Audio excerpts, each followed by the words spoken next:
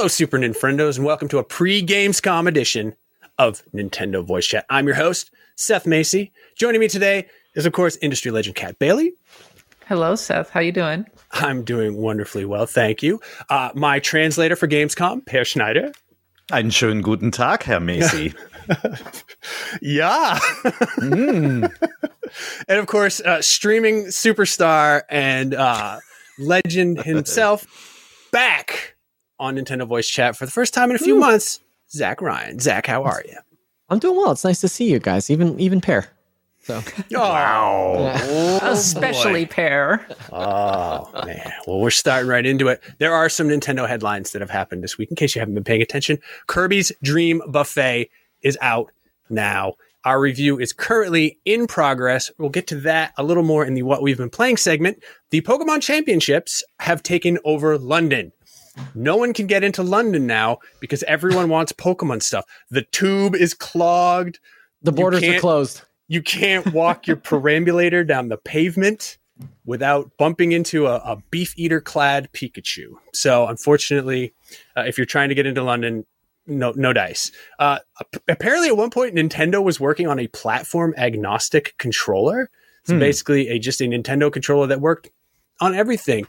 The subject of this week's show is should Nintendo, and I think should Nintendo keep doing that? Yeah, that would be awesome. I would love a Nintendo controller that works with everything. High quality stuff. Now we're going to bring it down a little bit because a report came out, reported from Kotaku about a climate of sexual harassment at some of Nintendo's testing facilities, particularly the ones that are staffed by a contractor called Aerotech. Apparently there was an employee in a Teams chat room, which is what Microsoft's equivalent of Slack is, allegedly being pretty gross and inappropriate. And the person who's the subject of this story reported it and did not get the action that they believed should have happened.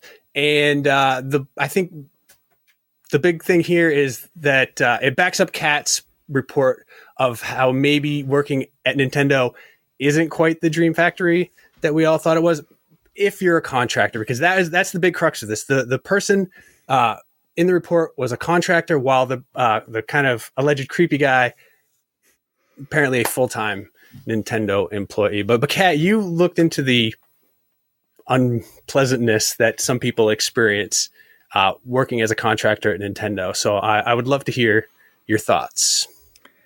Yeah, if you go and read my previous report, there was a lot of conversations about how contractors in general were treated as second-class citizens, I want to say, and also the product testing facility was specifically highlighted at various points. Kotaku's article is quite detailed in what it describes. In general, not only does it talk about inappropriate jokes being made in chat rooms, there's just this kind of a general climate of women and queer individuals feeling unwelcome in these spaces, feeling like they don't have an opportunity to advance. Kotaku calls out someone specifically, actually, who was the head of one of the product testing areas. And it feels kind of systemic throughout the entirety of it. So I think, to me, maybe it speaks to a larger culture problem happening at Nintendo of America over the past several years. It's not a recent phenomenon. Kotaku talked to people who have worked at Nintendo over a long period of time. So this goes back a while. Doug Bowser replied and said that Nintendo is actively investigating it, and put out the usual comments about how you should reach out to HR, and this is intended to be a welcoming space. But Nintendo is currently facing 2 labor complaints from contractors, and the general sense I get is that maybe the heat's being turned up a little bit on them. Yeah, and before you go into the comments, I suggest you actually read the entire report, and so that you are well informed when you come into the comments to say something not well informed. But yeah, definitely not a good look. And I already know, like, the comments, well, this was a contractor, but the difference is that this contractor was having a problem with a full-time Nintendo employee, and it doesn't sound like it was handled very gracefully. Even if you're a contractor, maybe you should be able to feel kind of, not be. I'm just getting out ahead. Yeah. I'm just getting out ahead of the comments because I know that's what people are going to say. Like, you're a contractor, sure. You know what you're getting into. And yeah, that is true. You know what you're getting into, but that doesn't mean you don't deserve to be treated with dignity and respect. I mean, it's just the little things, like being treated like a human being. People generally tend to enjoy that sort of thing, but you know what you're getting into is never a good angle. You shouldn't be getting into. Oh, okay. Like, that obviously that's let me rephrase that. If you're working as a contractor, I don't know how to rephrase it. I've completely ruined it, and now that's I get what you're saying. It's that people say, well, as a contractor, you may not have the same experience as a full-time employee, not the same protections, in the end, it shouldn't matter, right? Right. People should be treated with dignity, no matter how long their tenure or what their relationship, and so yeah, you're absolutely right. Yeah, and the report sort of.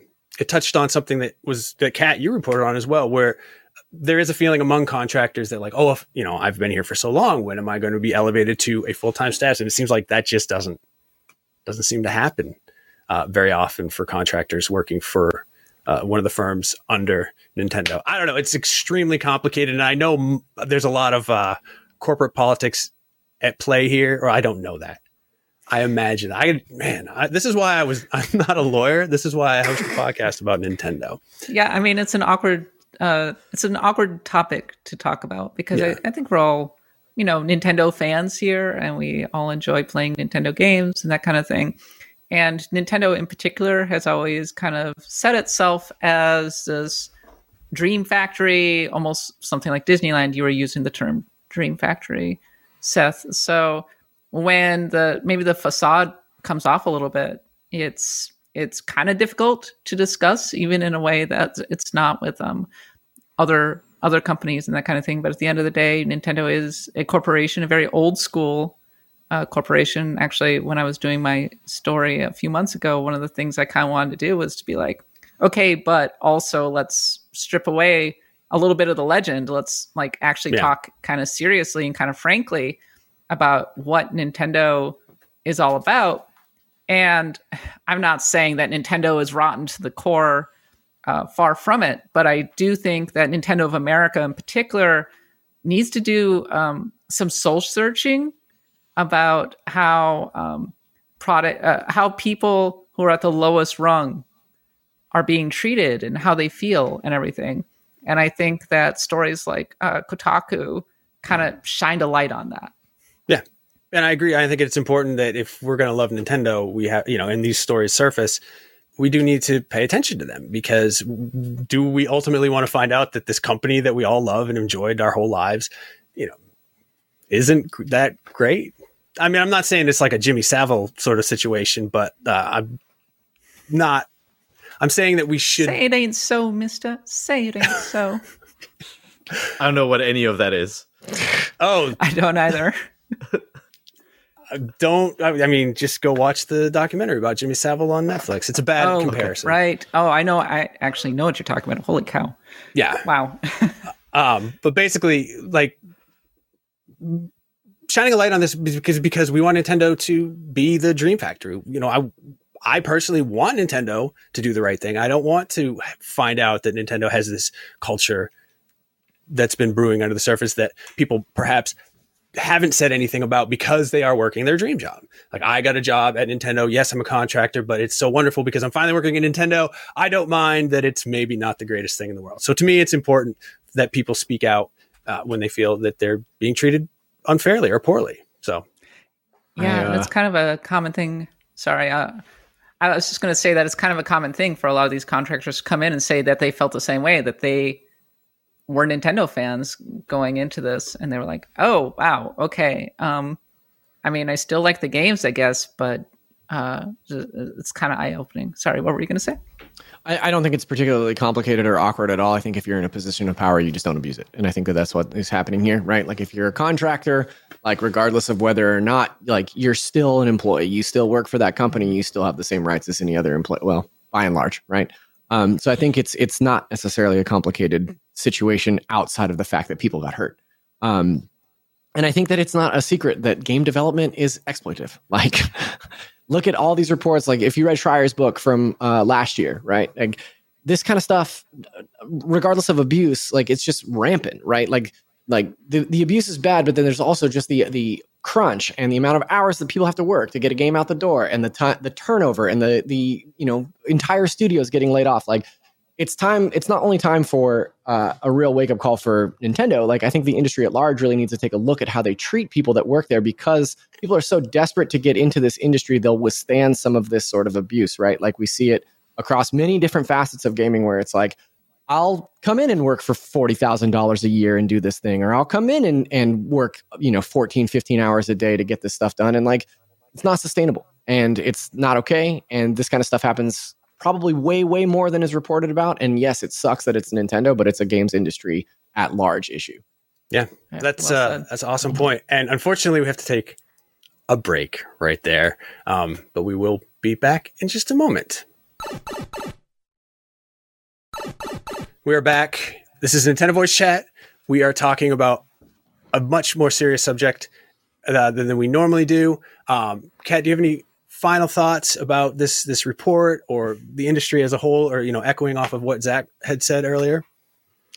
These reports are grim, but I think they are also very necessary. And if it gets Nintendo to take action, then good. Yeah, I agree 100%. Take action because it's good.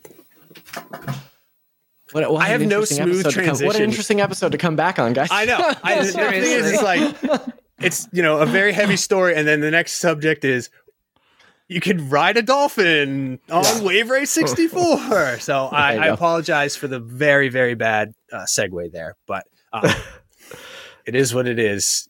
We want Nintendo to keep doing good, and we want to believe that Nintendo is good, and more than believe, we want to know that Nintendo is good.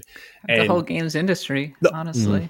But, I don't care about Sony. Come on. Who cares about the rest of the games industry? Yeah. Yeah. I don't even play my PlayStation 5. That's not true. What? I didn't make people angry about that. But I mean, yeah, I have no way to wrap this up that's elegant at all. So please forgive me. But Wave Race 64 is coming to Nintendo Switch Online. Oh, no. Pear, I know that you have been wanting this for a very long time. I have been wanting it as well since they first announced the Nintendo Switch Online expansion with Nintendo 64. So yeah, there it is. Okay. One of the congratulations. Okay. Absolutely one of the best games for Nintendo 64.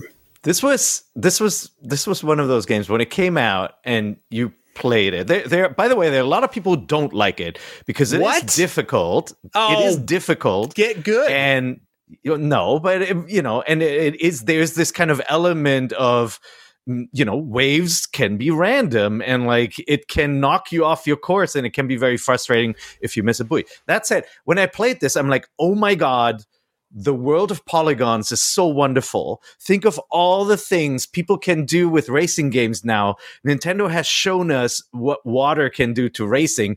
This is a new future. And then nobody ever made a game like that again. Well, except for Blue Storm, right? Where NST did a pretty damn good job recreating that feel. But like all of the other wave racing and jet ski wave runner games did not feel like this. No. This is the only one where the waves have this momentum where it feels like it's difficult to go underwater, to go under an obstacle, where the waves like really kind of change. Everything else felt like, yeah, it's bumpy terrain, but it's see-through. And like this, to me, this game was always so special. Now, It's going to be difficult to go back to it because it is a little difficult, but also because it's a little choppy, right? Like we are used to smoother frame rates. It's letterboxed. What you're seeing here now is actually the game, in order to get it to run at a decent clip, was letterboxed. You've seen that with older games like Star Fox and Stunt Race FX as well. But like, treat it as an amazing game from the past that is still very, very playable, but it's going to take some effort to get back into it. Yeah, I agree. Zach, are you a Wave Race aficionado? I've never played this game before. What? I know it's sacrilege, but I came to the Nintendo 64 a little bit later. This is a game that was released much closer to launch. Maybe it was a launch game. I don't quite remember, but I think it's launch window. Yeah, launch window. Yeah, launch-ish, launch adjacent. But yeah, I missed this game. I never played it. I did play Wave Race on GameCube. Which was called, which was that one called? Like Blue Storm? Yeah. Okay. Blue Storm, yeah. But yeah, I've never played Wave Race 64. Doesn't really seem like something that I would be interested in playing at this day. Excuse me, there's a man riding a dolphin into the sunset. I do see the dolphin. That's pretty extreme with like 2 X's, but yeah, I don't know. I just limited bandwidth for a lot of games these days, and revisiting a 20-plus-year-old game like this, I just don't know if that's for me. But I'm glad that people are excited. I know you wish that it was F-Zero, Pear, but it's close. No, look, we've gotten more F-Zero games over the years than Wave Race games, and we did get a little bit of F-Zero inside, Mario Kart and Nintendo Land, and it's been a long time since we've heard anything about Wave Race. There was a Game Boy game as well, right? So we have gotten, Nintendo has done multiple Wave Race games, but it's never been a core franchise, and even less so than F-Zero. I will say, like, if you have an hour to play it, Zach, you will find some amazing stage design in this game, because, like, the water levels change on, in some of the stages. Like, it doesn't have the widest range of tracks, but when you go back to the tracks, they change. And so you will have a track where when the water level is high, you can take different shortcuts than when it's low. Like when it's low, you can go under a pier or something, or you can dive under an obstacle to take a shortcut. And then, there's a calm lake level, which is like, really kind of beautiful and pristine and calm. And like one version is foggy, and then the fog burns off as you proceed, when you're on lap 3, it looks different than on lap 1. It's just an incredibly creative game that is the product of Nintendo being able to play around with polygons and doing things that just couldn't be done with Mode 7. They really asked the question, what does 3D let us do that Mode 7 didn't? And this is one of those products, just like F-Zero's pipes and F-Zero X. It just couldn't be done before. It's awesome. Some would say that most N64 games are foggy, but... And this one uses the fog it's the alpha channeling for effect, which is a big difference. That's pretty cool. I will say that when Wave Race first came out, it was a technical showcase on the Nintendo 64. Yes. It was gorgeous. We had never seen anything like it before, especially those crazy, the wave physics and everything. I was like, oh my God, yes. This is what 3D can be. This is amazing. Yeah. So I remember in the magazines at the time, so much was written about wave physics. There's a dearth of wave physics journalism these days. But back in when this came out, 96, every magazine had a section about realistic wave physics that you could only find in the Nintendo 64 and Wave Race. And what with modern game engines, a lot of things come for free nowadays, or at least with lower impact. What Nintendo did there, it's not just the wave physics and the weather of the level. It's opponents do leave wakes as well, which are computed in real time. But the N64 did not like doing transparencies, right? Transparencies came at a high cost. The moment you have a see-through surface of any kind, it's going to take a hit. And for somebody to design a game around the concept of everything is water, it's pretty nuts and remarkable to look back on it. So it was a technical showcase, and it took a lot of work, and it took a lot of really bright minds to make that game.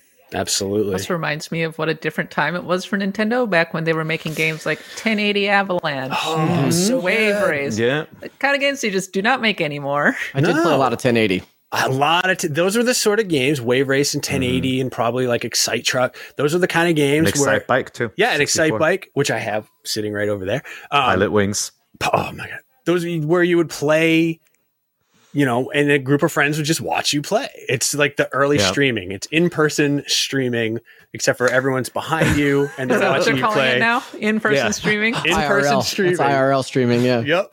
It's pretty amazing. But with that, we have to stream a break. So we'll be right back to talk more Nintendo.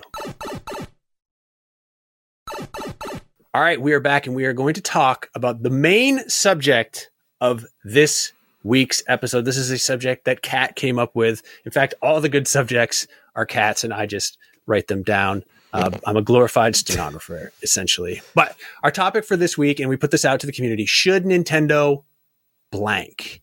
And we got some pretty good questions from the Facebook group. A lot of jokey answers, which is fine because I'm a bit of a prankster myself and I don't mind a good belly laugh now and then. But this is the biggest one right here that I think will generate the most conversation among the panel. James Christopher Old says, should Nintendo hold off releasing Breath of the Wild 2 and Prime 4 until next gen? And I am going to say, heavy speculation here, I think that they actually are. That they actually what?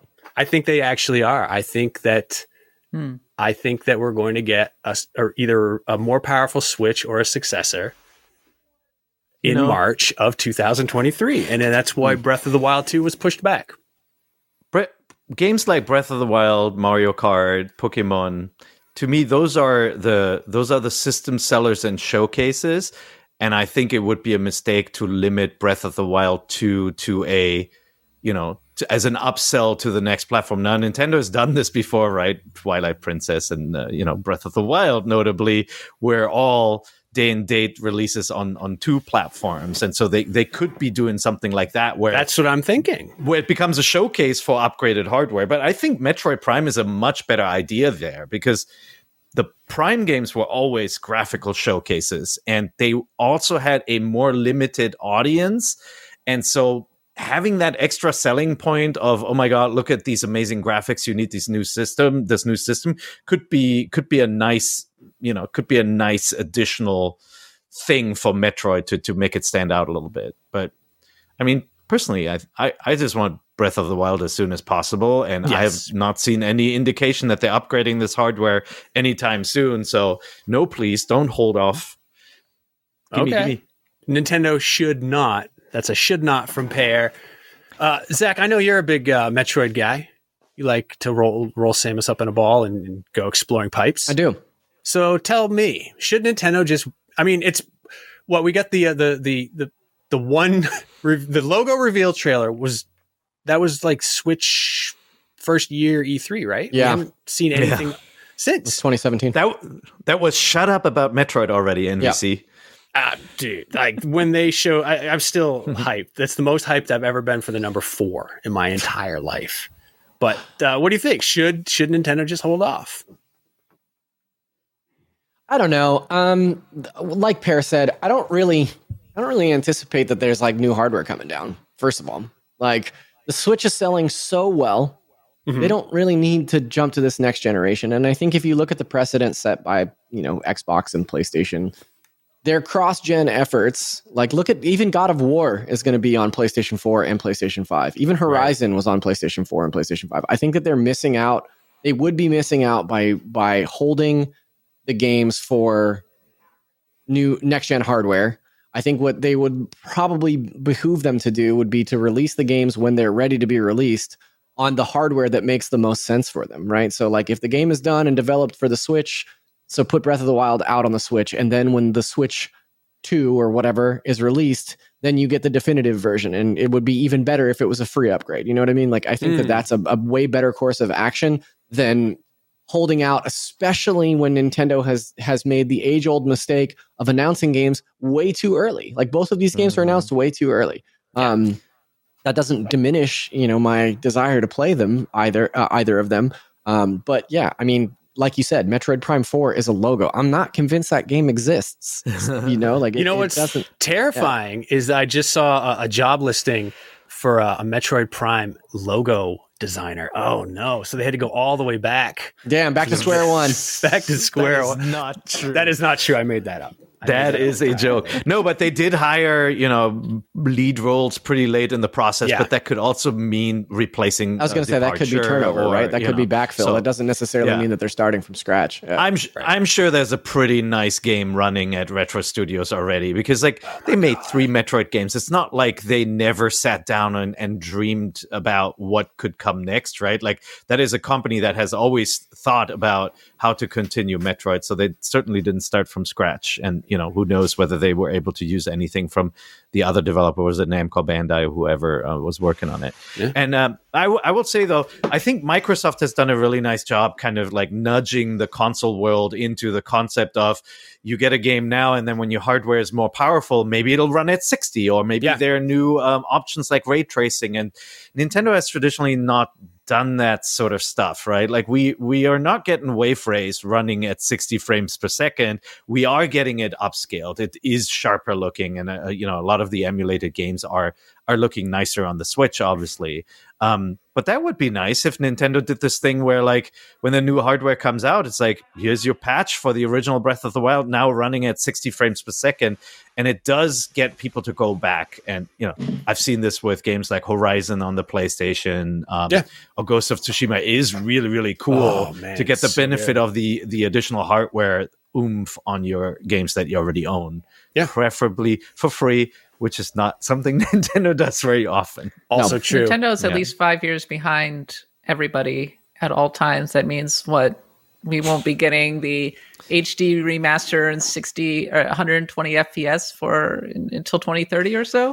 So they don't care about 120 FPS, and I will say, I think it's because it's not a thing in Japan, right? Like, it's Nintendo is a very Japanese company, much, much more so than Sony, which has all these American studios making games and really pushing towards that kind of, that hardware high and wanting to support the latest TV displays, which Sony makes, right? Right. So, yeah, you're right, Kat. I think 120 frames per second is something Nintendo will never talk about until it is just the standard in every living room. But I think 4K, and 60, that's 4K closer. 2030. No, hold on, I didn't say 4K and 60 at the same time for Nintendo, but those two terms. Nobody can live at that speed. Frame rate beats resolution. Human brain.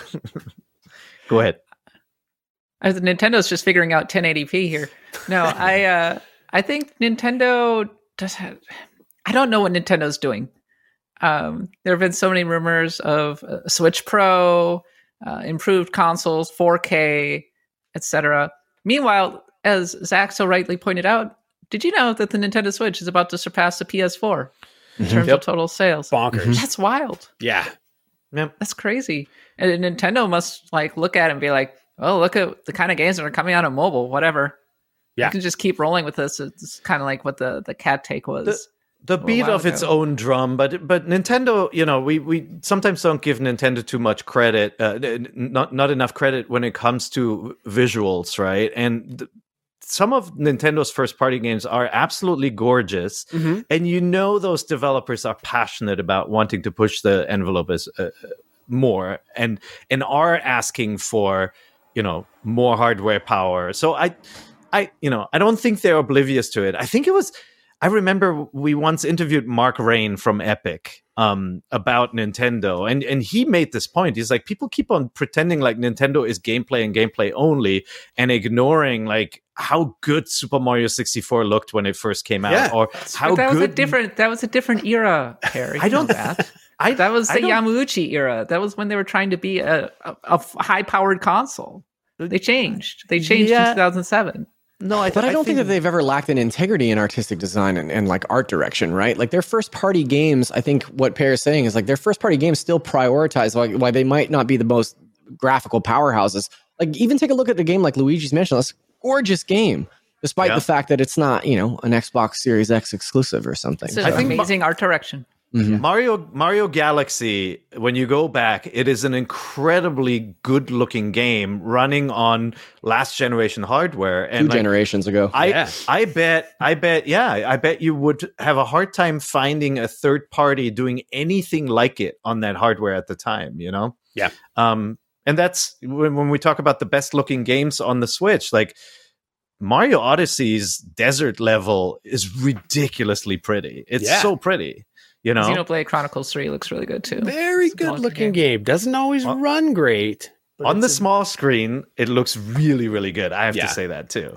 I haven't seen too many frame rate dips on Xenoblade Chronicles 3, actually. Yeah, I mean, to its credit, they're pretty when they do happen, it's like it doesn't grind everything to a halt. It's not like Hyrule Warriors or anything like that. But I threw some shade. What else you got? What? Huh? Who? Was that the only question? No, there's plenty more questions, but unfortunately, we have to take a break, and then we'll come back to another question. So we'll be right back. And we are back, and we're answering the question: should Nintendo blank? And this actually, Kat, you briefly touched on sort of the subject of this question from Sam Roberts. Should Nintendo ever go back to a two-pillar strategy? And for those who are unfamiliar, this is they always had a handheld, and I shouldn't say they always. Since the introduction of the Game Boy, they had a dedicated home console and a dedicated handheld console, and that was Nintendo's two-pillar strategy that lasted all the way up until the Nintendo Switch, at which point they had a three-pillar strategy.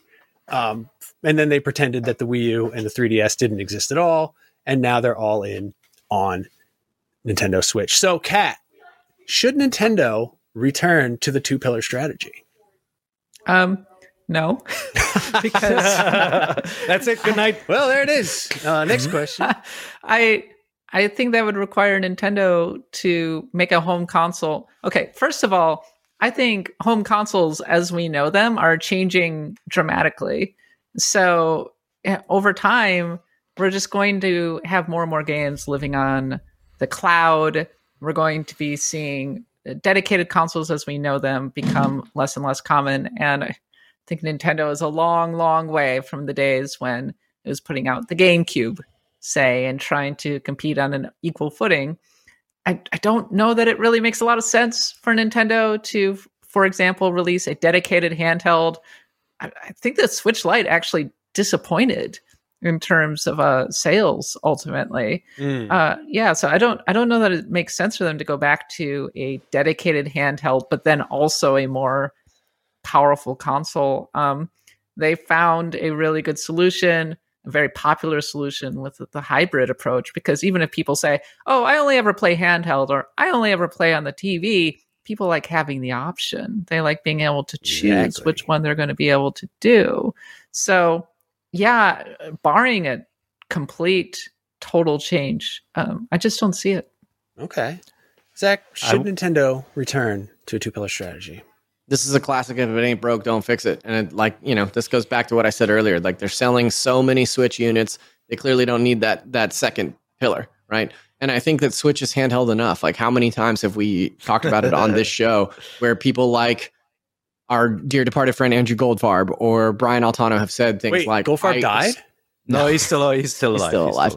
But they say things like, I only ever play in handheld. Like, I never put my Switch on TV. Like, a lot of people treat their Switch as a handheld device anyway. So I think Nintendo, it's very smart that they've managed to corner both markets with one device. And, like Kat said, it's about to outsell the PlayStation 4. So they're clearly onto something. I think it's like 50-50, actually. Like, there are 50% of people who are only on TV, and they're like 50% of people are only handheld. And therein lie the two pillars, I'll be a contrarian, and I want a two-pillar strategy, but not the way it's been. I really like the concept of a console that you play at home, you take with you. And I would not want Nintendo to split this up again, because what happened is that sometimes you'd get lots of awesome games for your DS and no great games for your GameCube and so forth, right? Like, that split, especially because Nintendo was the biggest and best developer for its own systems, meant that sometimes we didn't get something on one machine while the other one was well served. And I don't want to go back to that. I like this much better, but I do like it when Nintendo experiments. And like, I thought the NES Classic, the Mini, was a start of a two-pillar strategy, and then it kind of died too early. We got the Super NES, and we get the occasional little Game & Watch special edition. But I love that there could be another pillar that is a more disposable device, or a more a cheaper line of gaming devices that Nintendo has on the side. I would love to see that as an additional pillar. Yeah, and that's kind of where I'm at as well. I don't think that we'll ever go back to a dedicated handheld and a dedicated home console. No way. Like Kat said, people like the freedom of choice. Devo wrote a great song about freedom of choice, because I have a controversial take. Okay. Maybe the second pillar is the iPad. Ooh. Yeah. Okay. See, that's kind of where I was going, was that, I think we can have whatever the next Nintendo system is that's a hybrid, but also like a cloud streaming sort of. I'm not even option. saying cloud streaming. I'm just saying straight up download Nintendo games onto an iPad, play them there, because I think that iPad and being able to play games across multiple platforms has just become very common. Look at a game like Genshin Impact, for example. And Nintendo hasn't had a lot of success with mobile games, but maybe making a stripped down version of Super Mario Brothers or something isn't the answer. Maybe just making your games available on iPad. Maybe that's the way forward. Or Nintendo Online is the second pillar, and it's play anywhere, right? That would be people would very love cool. to play their NES and Super NES games on more devices, and I mean they do all the time. And maybe Nintendo wants to make some money from that. I think Nintendo listens to this show. The other thing about the games business is that even though VR may seem like niche, once the display technology and AR come to the forefront and get more affordable, it'll become attractive to Nintendo in some fashion. And so there might be a concept around, AR experiences in the future that they might be looking into. Yeah, VR, not great now, but I enjoy VR quite a bit. I don't enjoy having a big... Seth, have you tried the Meta Quest 2? I have not, because both of my sons have one each, because I'm the best dad ever, obviously. Wow. And I don't get to see either one of them. They just go and play games. I think the wireless headsets are actually pretty dope.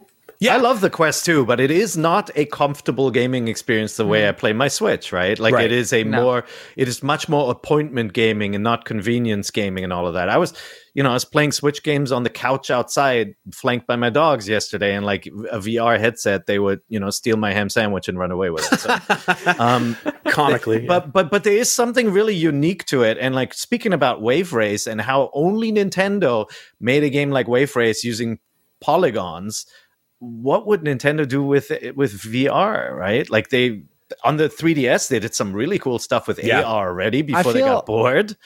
I feel like we're forgetting that Nintendo has already tried VR twice. That is true. The Virtual Boy, the Labo, and then again when they wanted you to strap your Switch to your face, and with the Labo. Yes, so I think that they're out of that market. They've tried and failed twice, and Nintendo's a company that doesn't like to try and fail. So yeah, that's probably it for them in VR. Virtual Boy was not VR. That was just right there in the name pair. It's the Virtual Boy.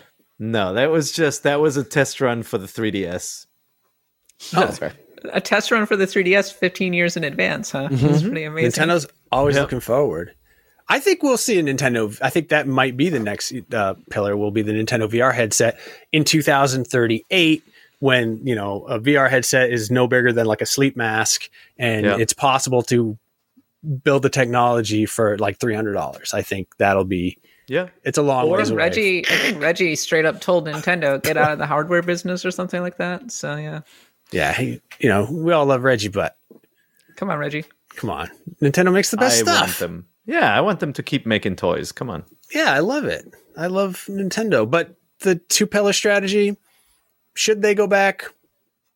I think maybe, but in a completely different way that none of us are even thinking of yet. I think there's a way there for Nintendo to support another platform, and whatever that might be. Whether it's mining their enormous retro back catalog or something along those lines, but I think that it's there. But I don't think we're ever going to see that handheld and that home console again, in spite of the fact what everybody wants.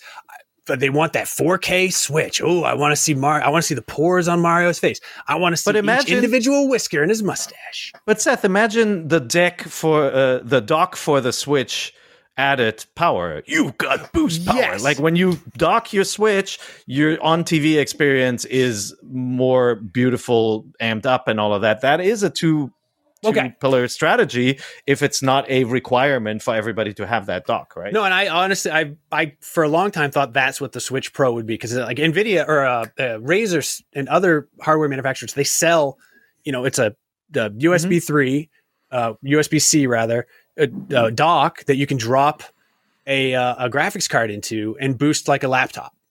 Graphically like that. And I, for a long time, thought maybe that's what Nintendo was going to do. And I think that is also like a viable solution. And I think that's more along the lines of like what Xbox we talked about earlier is doing. Xbox is taking the PC model. Like you can play your game on different hardware and just have a better experience with them. And it's the same as on a PC. Like you drop a new graphics card into your PC and the first thing you do is you open up a game and you crank all the settings. Oh my God, like that with my microphone there. You crank all the settings all the way up, and then you have to dial it back. And I think that's where we're going with all video games, and I think Nintendo could definitely do that. Just give us a more powerful Switch dock or some hacker out there. Just make one. Figure it out. Hackers, do your thing. So that was a good discussion, I think, on the 2-pillar strategy. Maybe not. Should Nintendo? I don't know if it makes sense. Of course they should.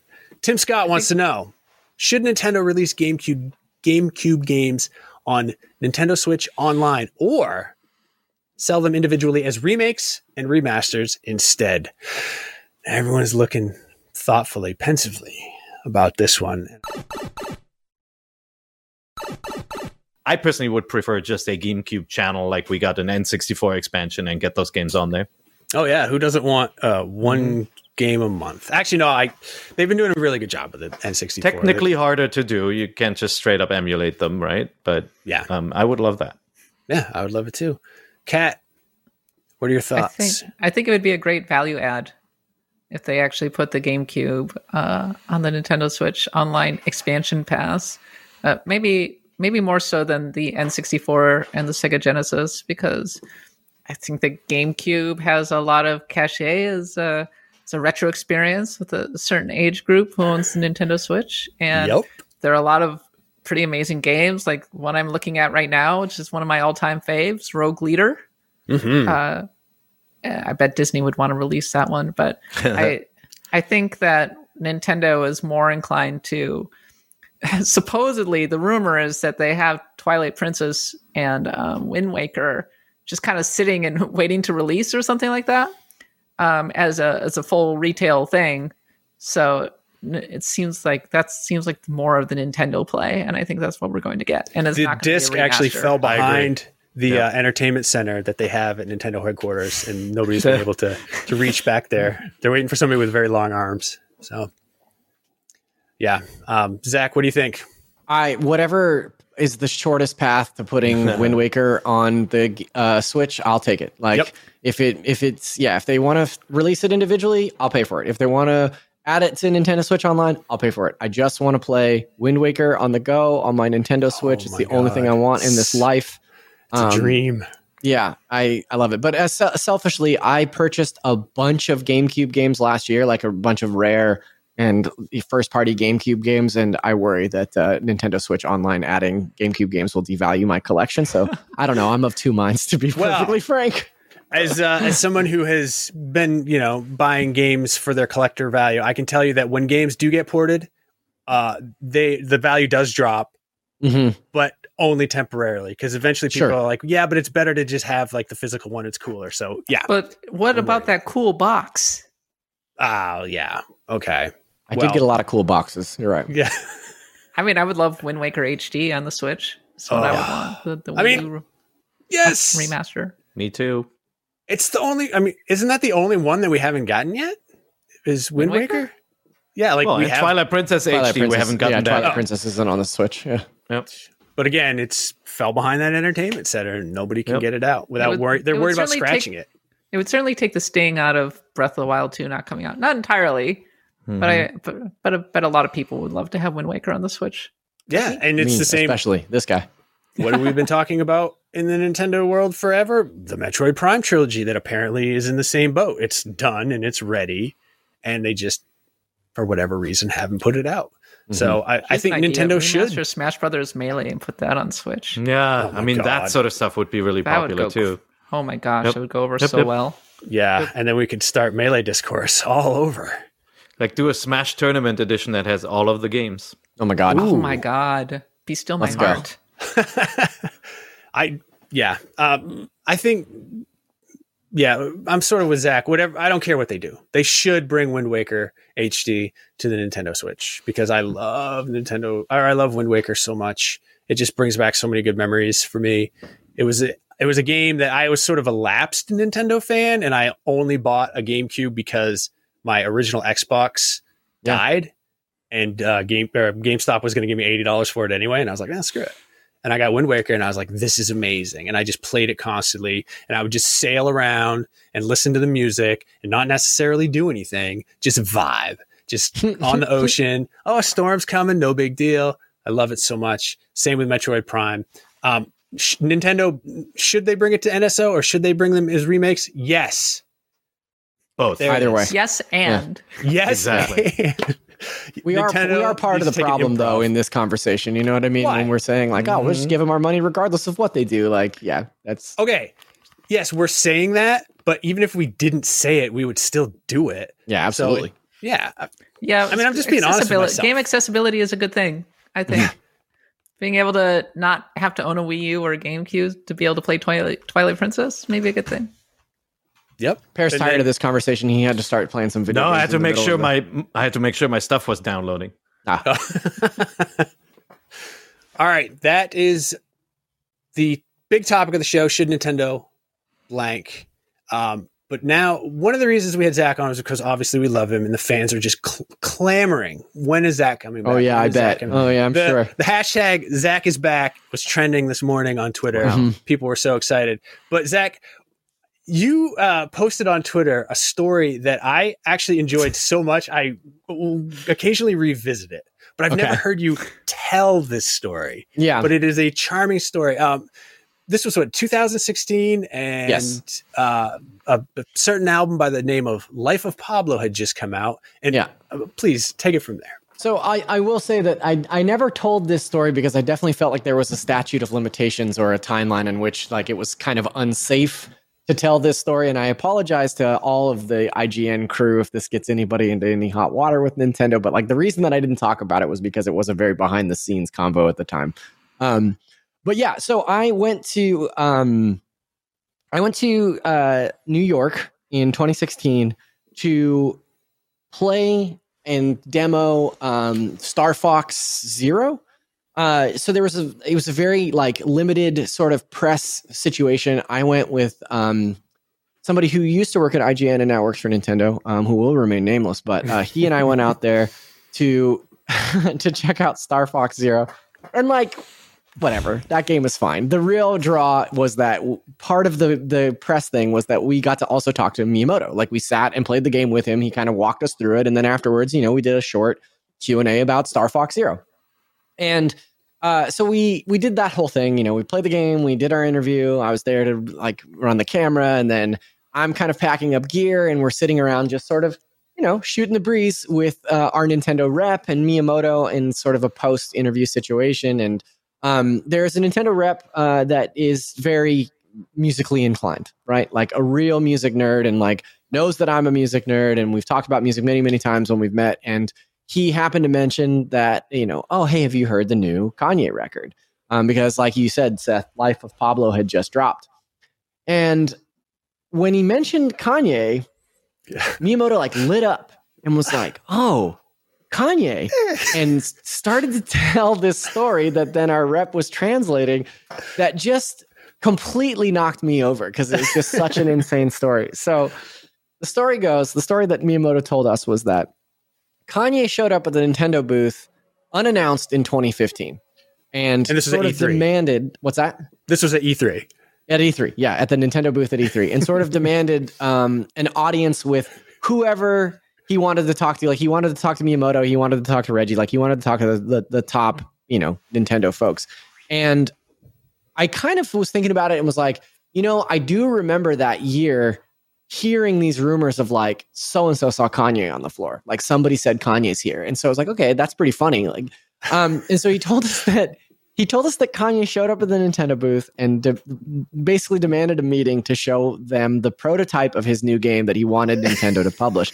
And the game was a game about Kanye's late mother, Donda, flying to heaven, set to a soundtrack constructed by Kanye. Oh my God. And so he's talking about this thing, and he was telling the story like he couldn't believe that it happened, like he was sort of incredulous about it too. And so he tells us this whole thing about like, the game was very interesting, and he kind of describes it in his interaction with Kanye. And then he said that it was also very moving, which I thought was nice.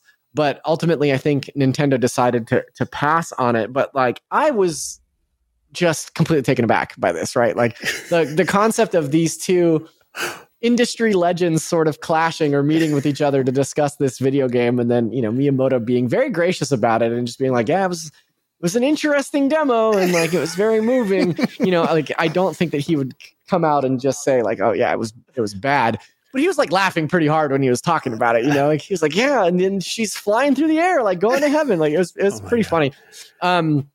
And then he ended it, and Kanye just really wanted to make a game with Nintendo. And so like, Miyamoto's talking about like that, just like how much Kanye wanted to work with them and stuff. And then he kind of concluded his story. And then he went, wow, and gave me 2 thumbs up. which killed me. I'm sorry for doing a cuss. 52-14. Yeah, sorry for doing a swear. But yeah, it just knocked me completely over because he was just like so enthusiastic about it. It was so funny. And then like, I think it was a few weeks later that Kanye announced his mobile game, which is called Only One, and it was that. It was like Donda flying to heaven with his soundtrack. And so, yeah, it was just like very serendipitous. I just happened to be in the right place at the right time. And yeah, it's just like a really funny story that it's so amazing. Yeah, like I just, it's still baffling to me that I was in the right place.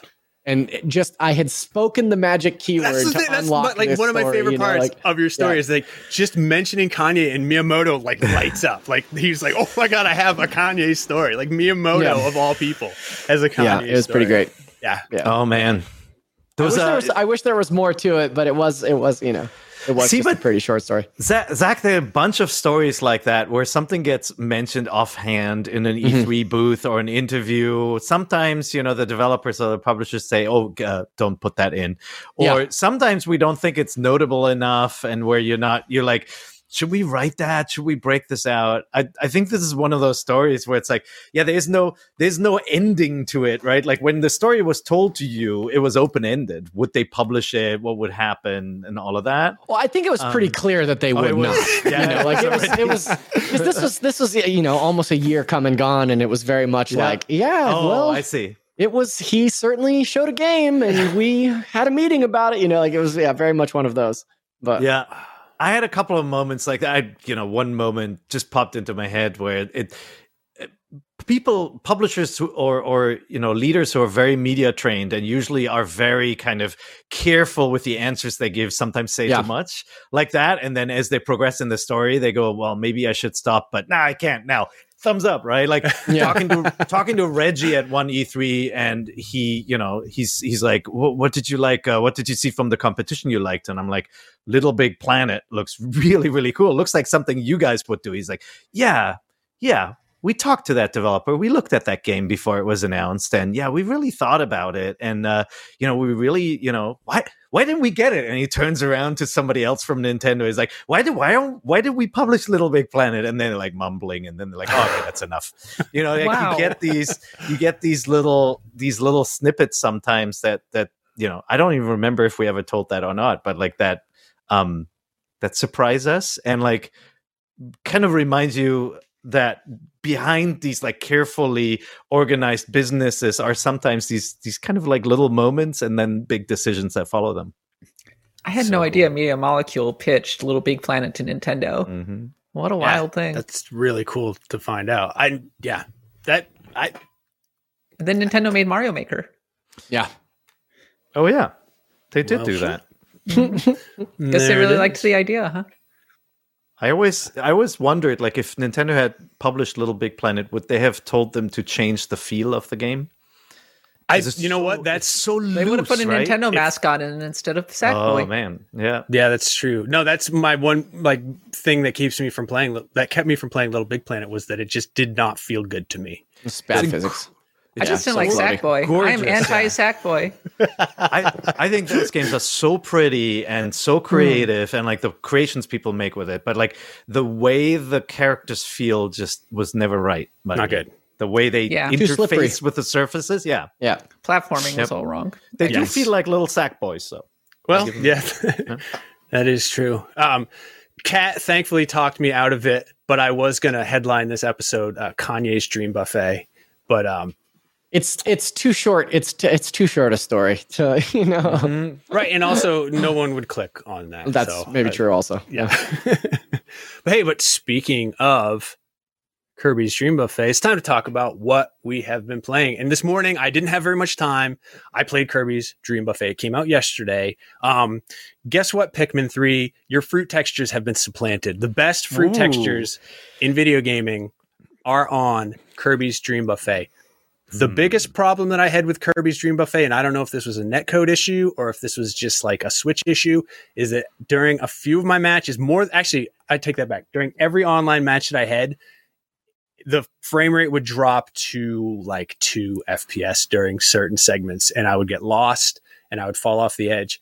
However, that being said, it's still really, really fun. It's so unbelievably adorable. The graphics are beautiful. The food looks amazing. And then I feel like there's a Super Smash Brothers tie-in here because the Master Hand is like clapping for you and counting you down, and it's there. And there's a battle royale segment at the end. It's just the 4 of you, and you shoot somebody off the edge, and they lose 20 strawberries and they shrink. But it feels like there's some of Smash Brothers DNA in here. And, it's $15 on Nintendo Switch. It's very, very fun. I'm hoping that those performance issues, maybe it was just my internet. I don't know. I haven't played since this morning, but I'm going to try it again.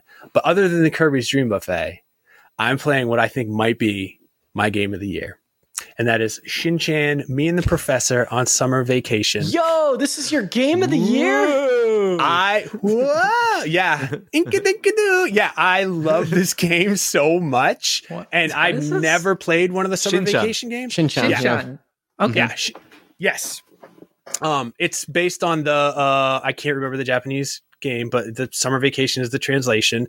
That series by Boku no Natsuyasumi. you got it. And it's Ray Barnholt, who used to work at 1UP, who I've always been very fond of. It's like his favorite game series, and I've read about it through him and seen clips, and I was always very interested in this game series, which was on PlayStation 1, 2, and PSP, and I think there was one on PlayStation 3, but they've never, they've always been in Japanese. Yep. I don't speak or read any Japanese, but then this game got a Western release for whatever reason, and I love it. It's so charming, and it's a little bit of a departure because it is a Shin-Chan game first and a Summer Vacation game second, but like, God, these like hand-painted anime summertime backdrops. And Perry, you were actually surprised that I liked it so much because you're like, well, it's such a Japanese slice of life.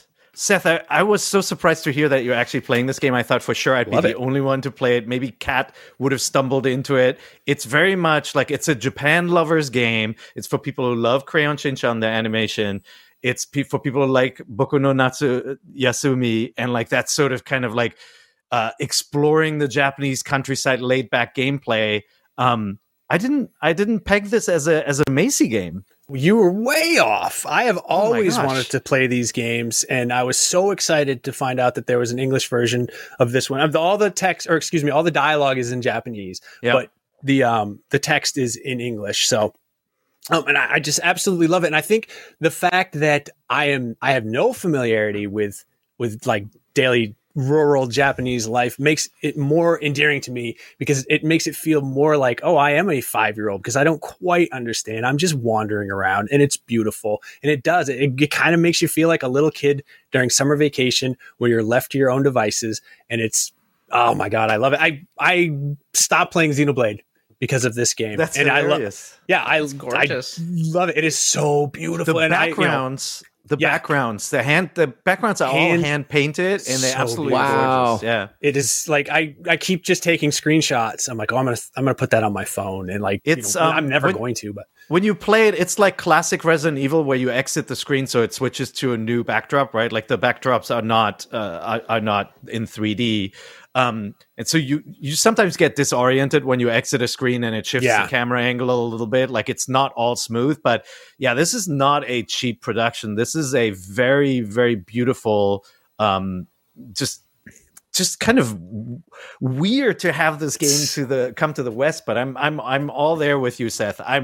I started playing this and by the way, Xenoblade Chronicles 3 is the first one I really got into. I'm loving this game. I think it's so awesome. But I stopped playing for a while to play this as well. And luckily I'm flying to Gamescom, so I've got 12 hours on the airplane to do more of everything. But yeah, if you are into Japan and you love the sound of cicada screaming and you are delighted by the prospect of finding herbs like Mizuna or Shiso by the riverside, this game's for you. Yeah, it's a wonderful. Going to Japan next month, so maybe I'll play this to get into the mood. Oh, you should. That's such a good idea. Oh, I love it. It's so charming. It's just so well done, and it really is. It's designed for in Japan, a lot of people have migrated to the cities and abandoned the countrysides. And there are a lot of shows and movies now about that. And there are a lot of small, beautiful towns where the houses are falling apart. You can see this all over Japan, especially in the South. And like, this is kind of like that sort of feeling of you're escaping city life. And, it starts off with the concept that like, oh man, you're going to be so bored. There's nothing to do. And then it peels back the layers and there's lots of stuff to do, right? Yeah. Like Shinchan works for the newspaper. Like they're saying, like, oh, you're taking pictures of things? That's great. That's going to be the front page news. And it's literally like local boy finds, asparagus. And like, it's so good. Yeah.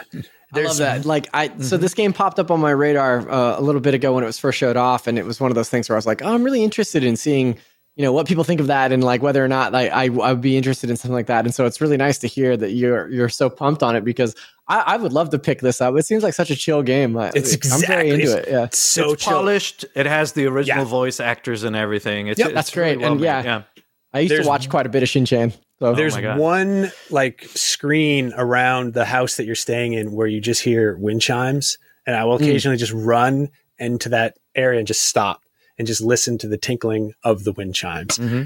This is what I'm talking about. This is my game of the year right here. This is my Switch game of the year.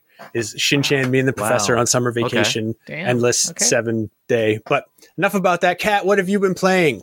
The exact opposite. I've been playing Madden NFL for the Xbox Series X, which is I do not think I can think of a game that is any further removed from Cranston Shin. I won't stick with this for too long. It is a football game. It's the first Madden to have Madden, the late John Madden on the actual cover in more than 20 years at this point. It has this really cool opening where you're actually playing with all of these classic players like Brett Favre and Randy Moss and Tom Brady, who's still playing, I guess. He's not legacy yet.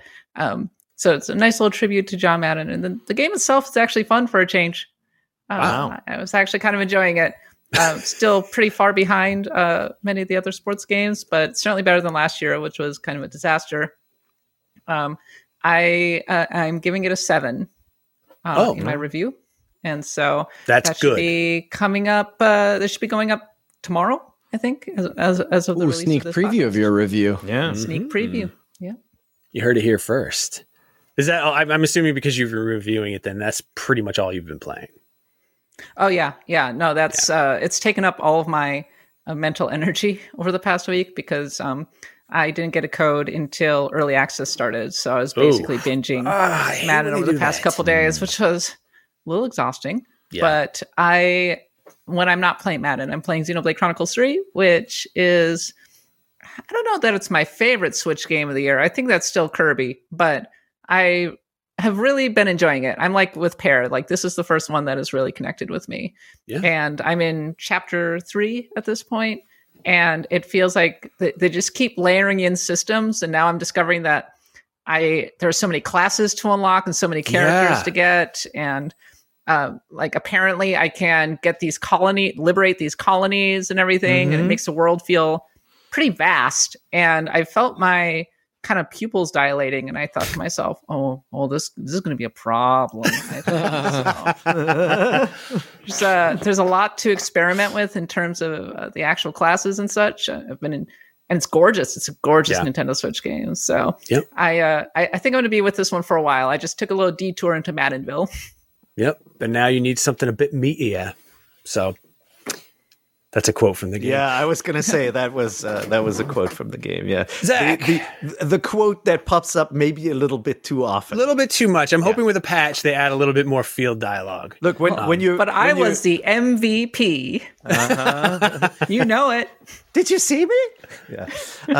No, there are lots of quotes that sound repetitive, but when it's the height of battle, all that screaming, that it becomes this cacophony, and it totally works, right? Yeah. It's when you can understand what the individual characters are saying, it gets a little repetitive. Yeah, but that's okay because it's very memeable. Yeah. Or you switch it to Japanese, and then it'll be less repetitive because you can't understand it. Exactly. That's what I normally do then anyway. You wouldn't have those terrible British accents. You know what? That's also true. They're growing on me. Whoa! And they were never terrible. It's just that they felt like, it felt like Noah's Ark. Like, you know, there's two of every kind. It's like it was just too much. You know, it's like you got a Southern one, you got a Northern one, you've got a Scottish one, you've got an Irish one. Like it was, scrappy chimney sweet. I think the characters are genuinely likable and interesting, and I think it sometimes gets a little daunting when you feel like you got a handle on the game, and then they're like, and there's one more layer to the game system, and you're like, oh, do I have to? I think the answer plays is out really well. You probably don't have to in a lot of No, ways. you do. Because but you can, in some cases you can also determine which player you play and which class you want to actively control, and have the AI do some of the rest. And we could probably do a whole episode on just the headline is, we like Xenoblade Chronicles 3 now. No, super, super cool. Really, really digging it. Zach, have you been playing anything that's not Xenoblade Chronicles? Yeah, I finally got into Perry, you'll have to correct me here if I'm wrong. Live Alive. I never know how to pronounce Live Alive. Live Alive. Yeah, I've been playing. I'm probably about 5 hours into that. I'm really, really enjoying that. It's like it's preservation done right, Like I really love the idea that, like, it just baffles me that it exists. Like it's crazy that game exists because it's like a niche RPG from 25 years ago, and they've just decided to bring it back in such a plussed up way, and like it's fun. The characters are great. The story is really fun. The battle mechanics are really good. I'm into that. And then I also played just a little bit, maybe an hour or two of Cult of Lamb, which I'm also into. Like that's very good. Yeah. Mostly at the behest of my boss, Mary Kish, who it convinced me to play it. She really loves it. And I've been very into, I feel like that's a game that I'll be very into. So yeah, those are the two big ones that I've been playing recently. Since I've been on the show, I would say, Kat, I'm right there with you. Like Kirby is my favorite Nintendo game this year. I also loved Neon White. I played a lot of Neon White on Switch. Neon White rules. Forgot about that. Yeah, that game rules. And I've also weirdly, and I know this is a non-Nintendo game, but I got back into Red Dead 2 in a major way. That was a game that I really disparaged and was not into when I first played it. I played about 5 hours and was like, I don't like this. And now I'm like 20 hours in and I just like love it. I'm just like a real sad cowboy out there. So good. I haven't made it there. I haven't made it that far, but yeah, that game slaps, and I want to take this opportunity to formally apologize to the developers at Rockstar for calling their game boring and stupid. So I like the RDR too. It's good. Yeah, I have gross, over 100 hours in that game, and I haven't even unlocked all of the map just because I just had to have some goddamn faith, Zach. I have so little time to actually like sit down and play games. So like choosing to play Red Dead 2 in this time was maybe my dumbest decision of the year, but I've really been enjoying it. So. Oh man, now there's so much to play.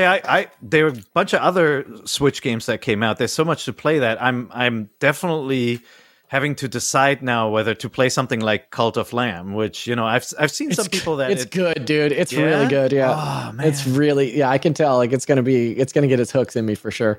That's why I think it's kind of funny that people are like, oh, there's a big game drought right now. I'm like, well, maybe not There Breath of the Wild 2 and all that, but there's definitely a lot of games coming out. Yeah. And if you like Zelda, I just started Blossom Tales 2, which Ooh, yeah. Oh, right. I really like the original.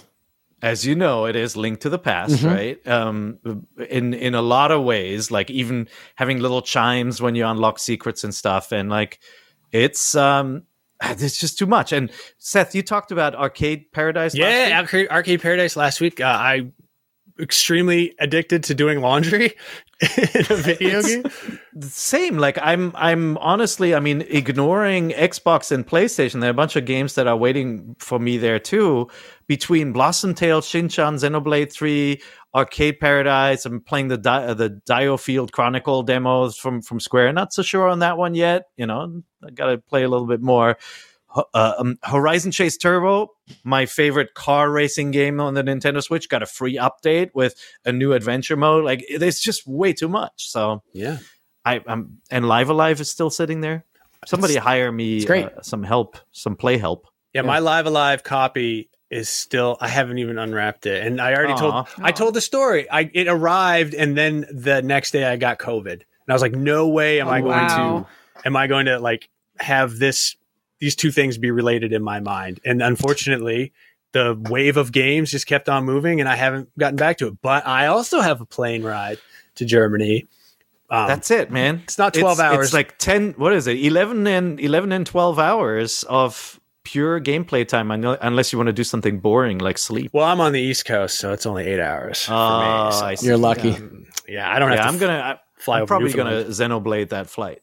Yeah, I'm going to sleep the whole flight. Too bad. Xenoblade, man, drains your battery so fast. Oh, really? You got to have, because of the 3D graphics and everything, you got to have your plug or battery pack. I have the chonkiest battery pack that just seems to last forever. So I'm bringing that with me. Germany's very strict on those. There's a max amp that you can bring. Oh, really? Well, don't put it into your suitcase. Only your camera. No. I know that you do not put lithium ion batteries in your suitcase. You have to check them. You can't, or you have to bring them with you. You can't check them. Last time I went back to Germany, they looked at the exact amp on my battery charger. Did they bring out like a jeweler's? Yeah, and she told me what the max was. I'm like, yeah, but that's what I have, right? She's like, yeah, you're fine. Well, now I have to look it up because I don't. That thing is, I love it very much. Yeah, don't. Do you have like a suitcase-sized one? No. It's roughly the size of a pencil case. So okay, yeah, well, that seems fine. Yeah, something the kids can relate to, a pencil case. It's like I think 14.4 or something is the max. I have to look it up. Shoot! All right, well now I have to go to Walmart right after the show. Which, hey, speaking of right after the show, this is the end of the show. I'm sorry we've run out of time. Yeah, just like that, Zach. I got my segues down pat. I've got lots of practice now, but please follow us on Twitter at NVC Podcast.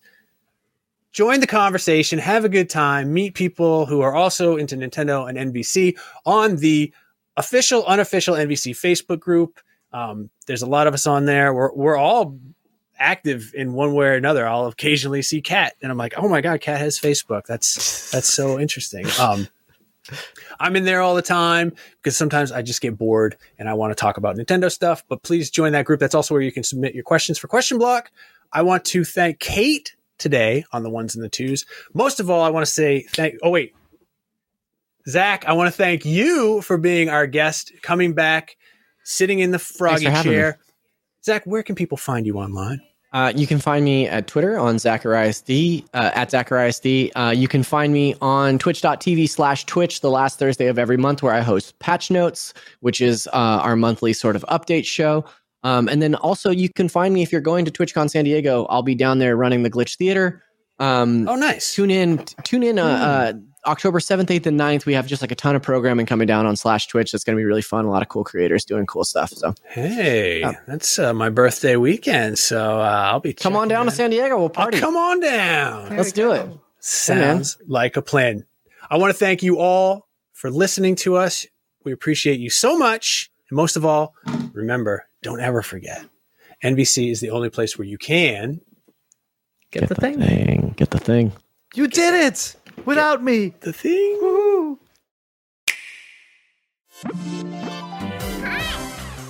Get rolling, eating, and growing. Kirby's Dream Buffet. One day, the Dream Fork suddenly shrinks Kirby. To enjoy this world of sweets to the fullest, Kirby gets rolling into a competition. Up to 4 players can play together. Eat the most strawberries across 3 game types and aim to become the biggest Kirby.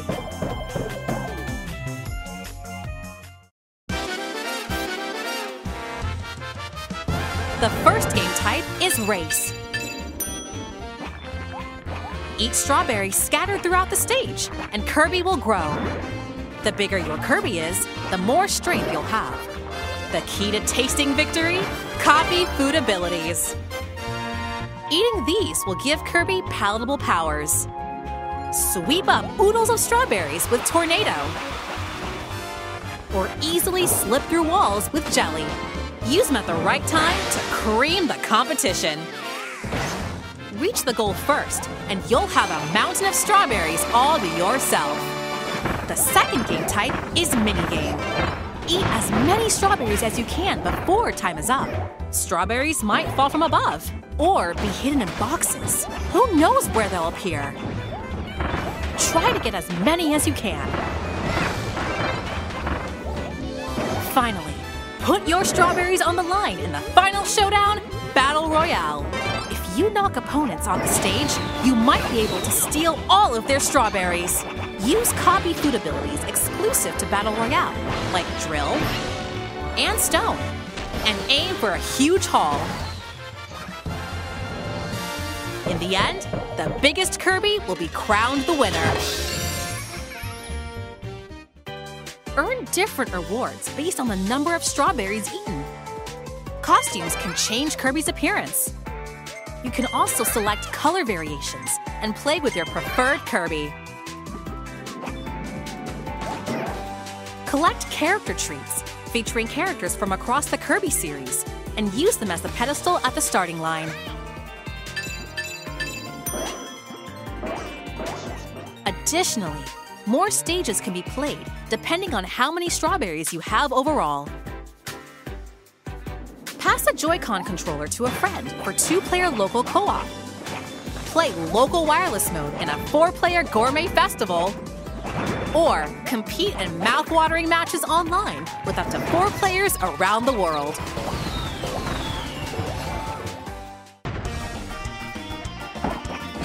A smorgasbord of sweetness awaits.